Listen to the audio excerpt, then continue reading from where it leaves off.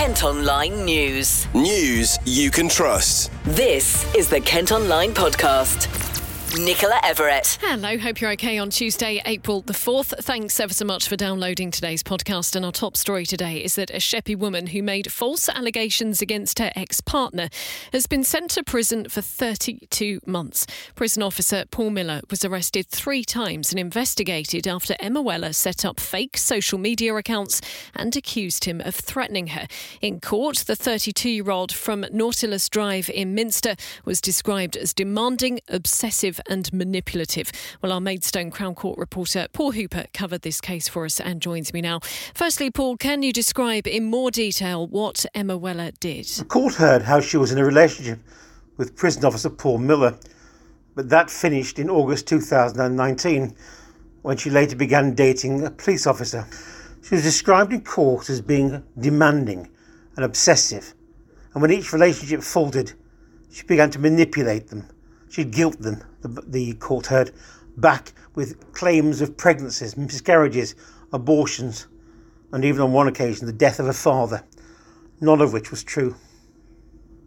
And then, for reasons that only she truly knows, she created fake social media accounts claiming she was being harassed by the totally innocent Mr. Miller. She even went so far as to fake an actual attack on her in May 2020, claiming she'd been robbed and sexually assaulted by a masked man, pointing at the prison officer as being the perpetrator, all of which was untrue. And what impact did all that have on Paul Miller? The prison officer revealed he'd been through a horrible divorce, but nothing had compared to the treatment he received at the hands of Weller, which he revealed had left him paranoid and, in his own words, anxious in ways I'd never suffered before. Following his third arrest, he was left with only the clothes he wore as he left the police station, not being able to return home, and with no phone and no car. He said that although he knew he was innocent, he started fearing every time a car stopped outside. It was, as he said, a complete nightmare. And the defence barrister actually read a letter from Weller in court, didn't they? It began, "Dear Paul, I understand you don't want to read this apology, but I want you to know how sorry I am. But I'm not seeking forgiveness, only to let you know how deeply I regret the harm that I have done. I can't imagine the pain and upset which I have caused you. I can't take it back. I just want you to know that you have my heartfelt apology for the suffering I've caused you." Mr. Miller remained impassive. Finally, Paul, what did the judge say? Recorder Matthew McDonough told the now weeping Weller that it had been a serious offence of its kind, and it was sophisticated, and it was sustained. He added that though her motives remain unclear, but clearly involved an attempt to get back at her ex-lover for the breakup. The judge added, "Your actions led to the arrest of a totally innocent person. You knew this, but you did not care." Paul, thank you ever so much. Kent Online News. Other top stories today, and 2 Just Stop Oil protesters who caused traffic gridlock when they climbed the QE2 bridge at the Dartford crossing have been found guilty of causing a public nuisance. You might remember drivers were caught in hours of delays when it happened last October. The 40 and 34-year-olds have been on trial at Basildon Crown Court. A man in his 20s is in a serious condition in hospital after a crash in Broadstairs. It happened on Millennium Way on Sunday afternoon. Investigators want to hear from anyone with dashcam footage. A Deal man who attacked his former partner as she was driving has avoided going to prison. Paul Baldwin was issued with a restraining order after launching the unprovoked assault as his victim was driving through Sandwich in August last year. The 47-year-old from Diana Gardens must also do 100 hours of unpaid work. You can follow Kent Online on socials today to see an e-fit of a man police want to track down after a schoolboy was approached in Ashford. It happened in the Arlington area and the boy managed to leave the area with an adult he knew. The suspect was wearing a grey and orange jacket and was driving a black car. Now, next today, we've got reaction to news there are going to be more teacher strikes in Kent. 98% of National Education Union members who voted in a ballot turned down a £1,000 payment and 4.5% rise for next year. Only 0.5% of that increase was going to come from new funding. Well, Chris Lilly is a member of the NEU in East Kent, and he's been speaking to Lucy. People were very, very angry when they heard the offer. Quite frankly, it's quite insulting. It doesn't compare to any of the pay deals that have been sorted out with Wales and Scotland. So as a straightforward comparison of the teachers' conditions, it is quite insulting. And members have voted unanimously to reject this offer. Yeah, I think it was something like 98%. Is that right? I mean, that is such a clear message, isn't it? It's really something teachers are not happy with. And this offer, £1,000 one-off payment, and then was it 4.3% rise? Is that right? Yeah, it ranges between 4.3 and 4.5, depending on where you are on the pay range. Yeah, I mean, from your point of view, when we look at, how inflation is rising, I mean, is that good enough?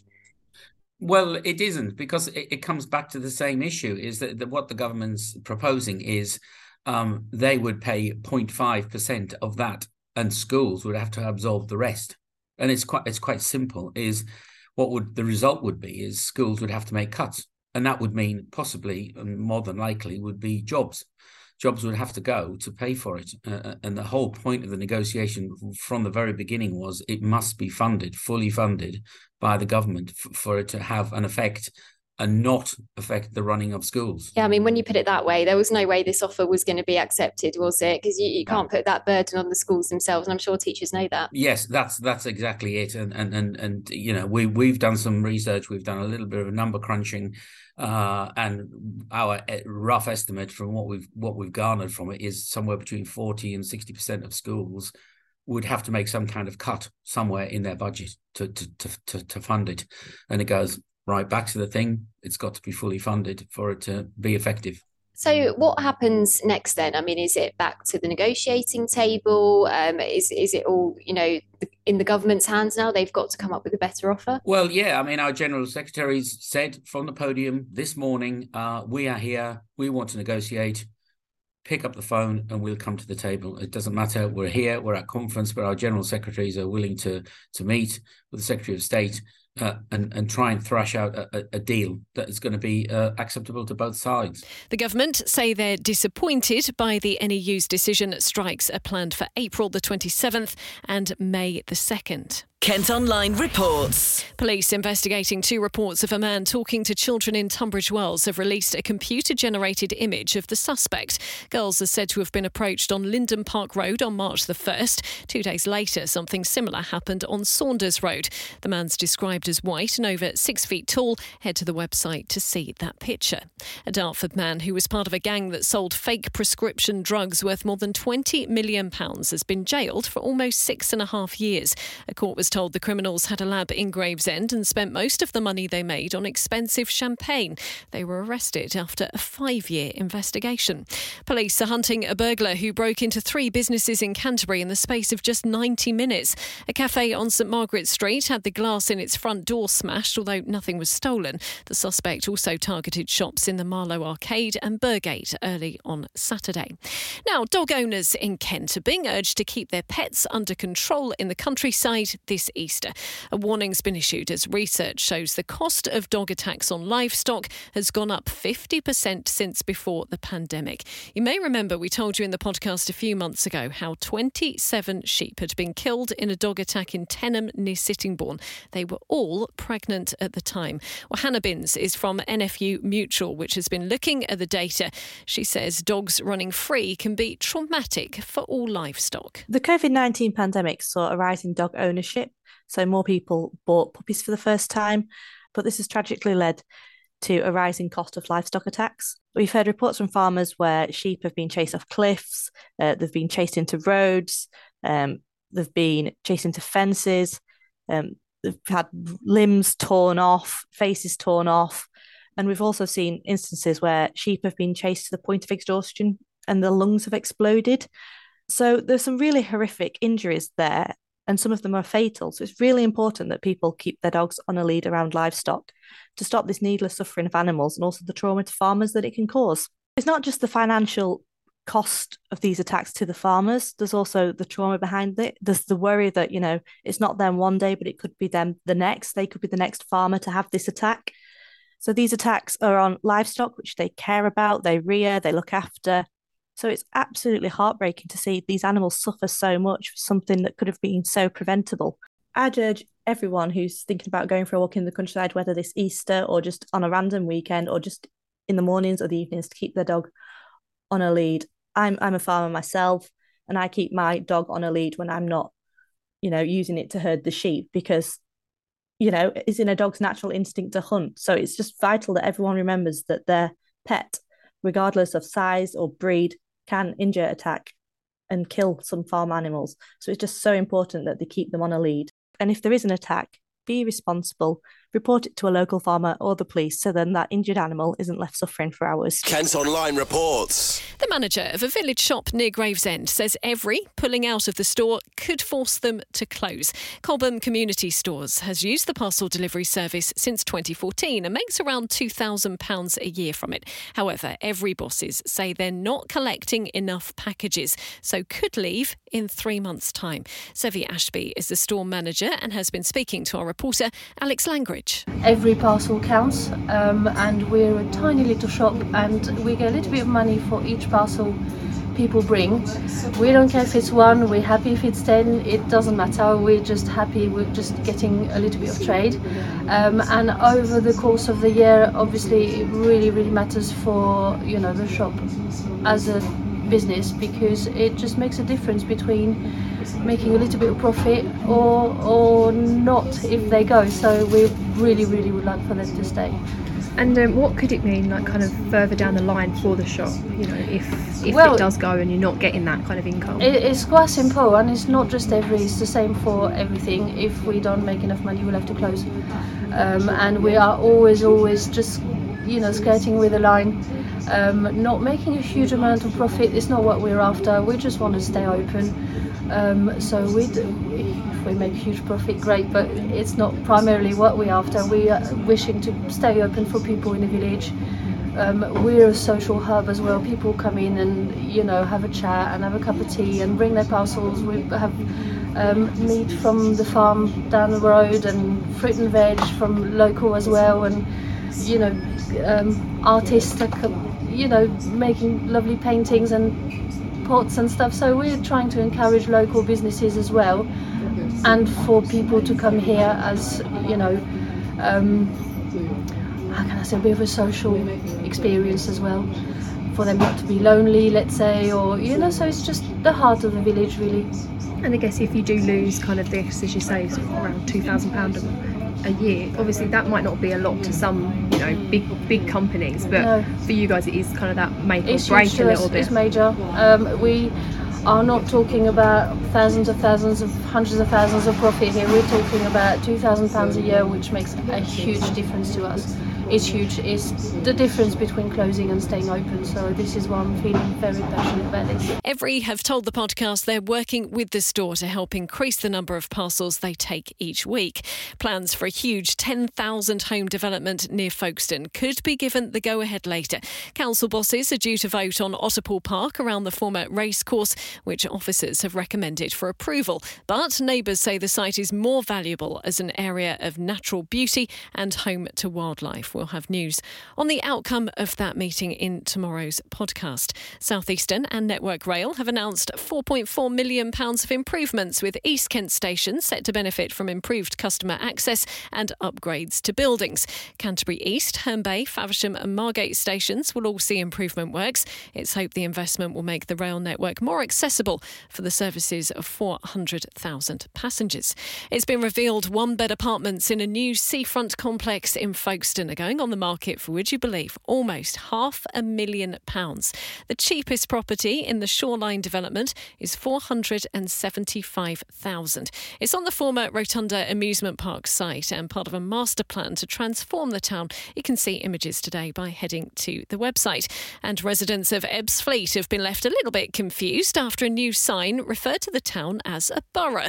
The street sign in Longhorton Avenue, which reads Borough of Ebbsfleet, sparked a flurry of comments on on social media. The council is aware of the mistake and are working to get it changed. Kent Online News. A family have opened a new virtual reality entertainment centre in Gravesend after being inspired by TikTok. They noticed how popular the tech was getting online and tried it for themselves in London before starting their new business, Orb, in the town centre. Hamera Farouk is the manager. We are the first fully immersive virtual reality experience in Kent, and we offer a range of different experiences for you guys, from full motion racing simulators to immersive escape rooms. We offer free roam, which is like you have your vest, your haptic vest, you have headsets, you have your controllers, and you move in VR using your legs. That's something that's like really new that we've kind of brought out. Behind us we have the 360 motion machine, and we also offer arcade games. And why did you decide to sort of open up this virtual reality experience? So we wanted to offer a safe and inclusive environment for people to kind of come and enjoy themselves, and have some social time in Gravesend with their family or friends. We're based in Gravesend because my family are very local to Gravesend. So this is our kind of like local town centre.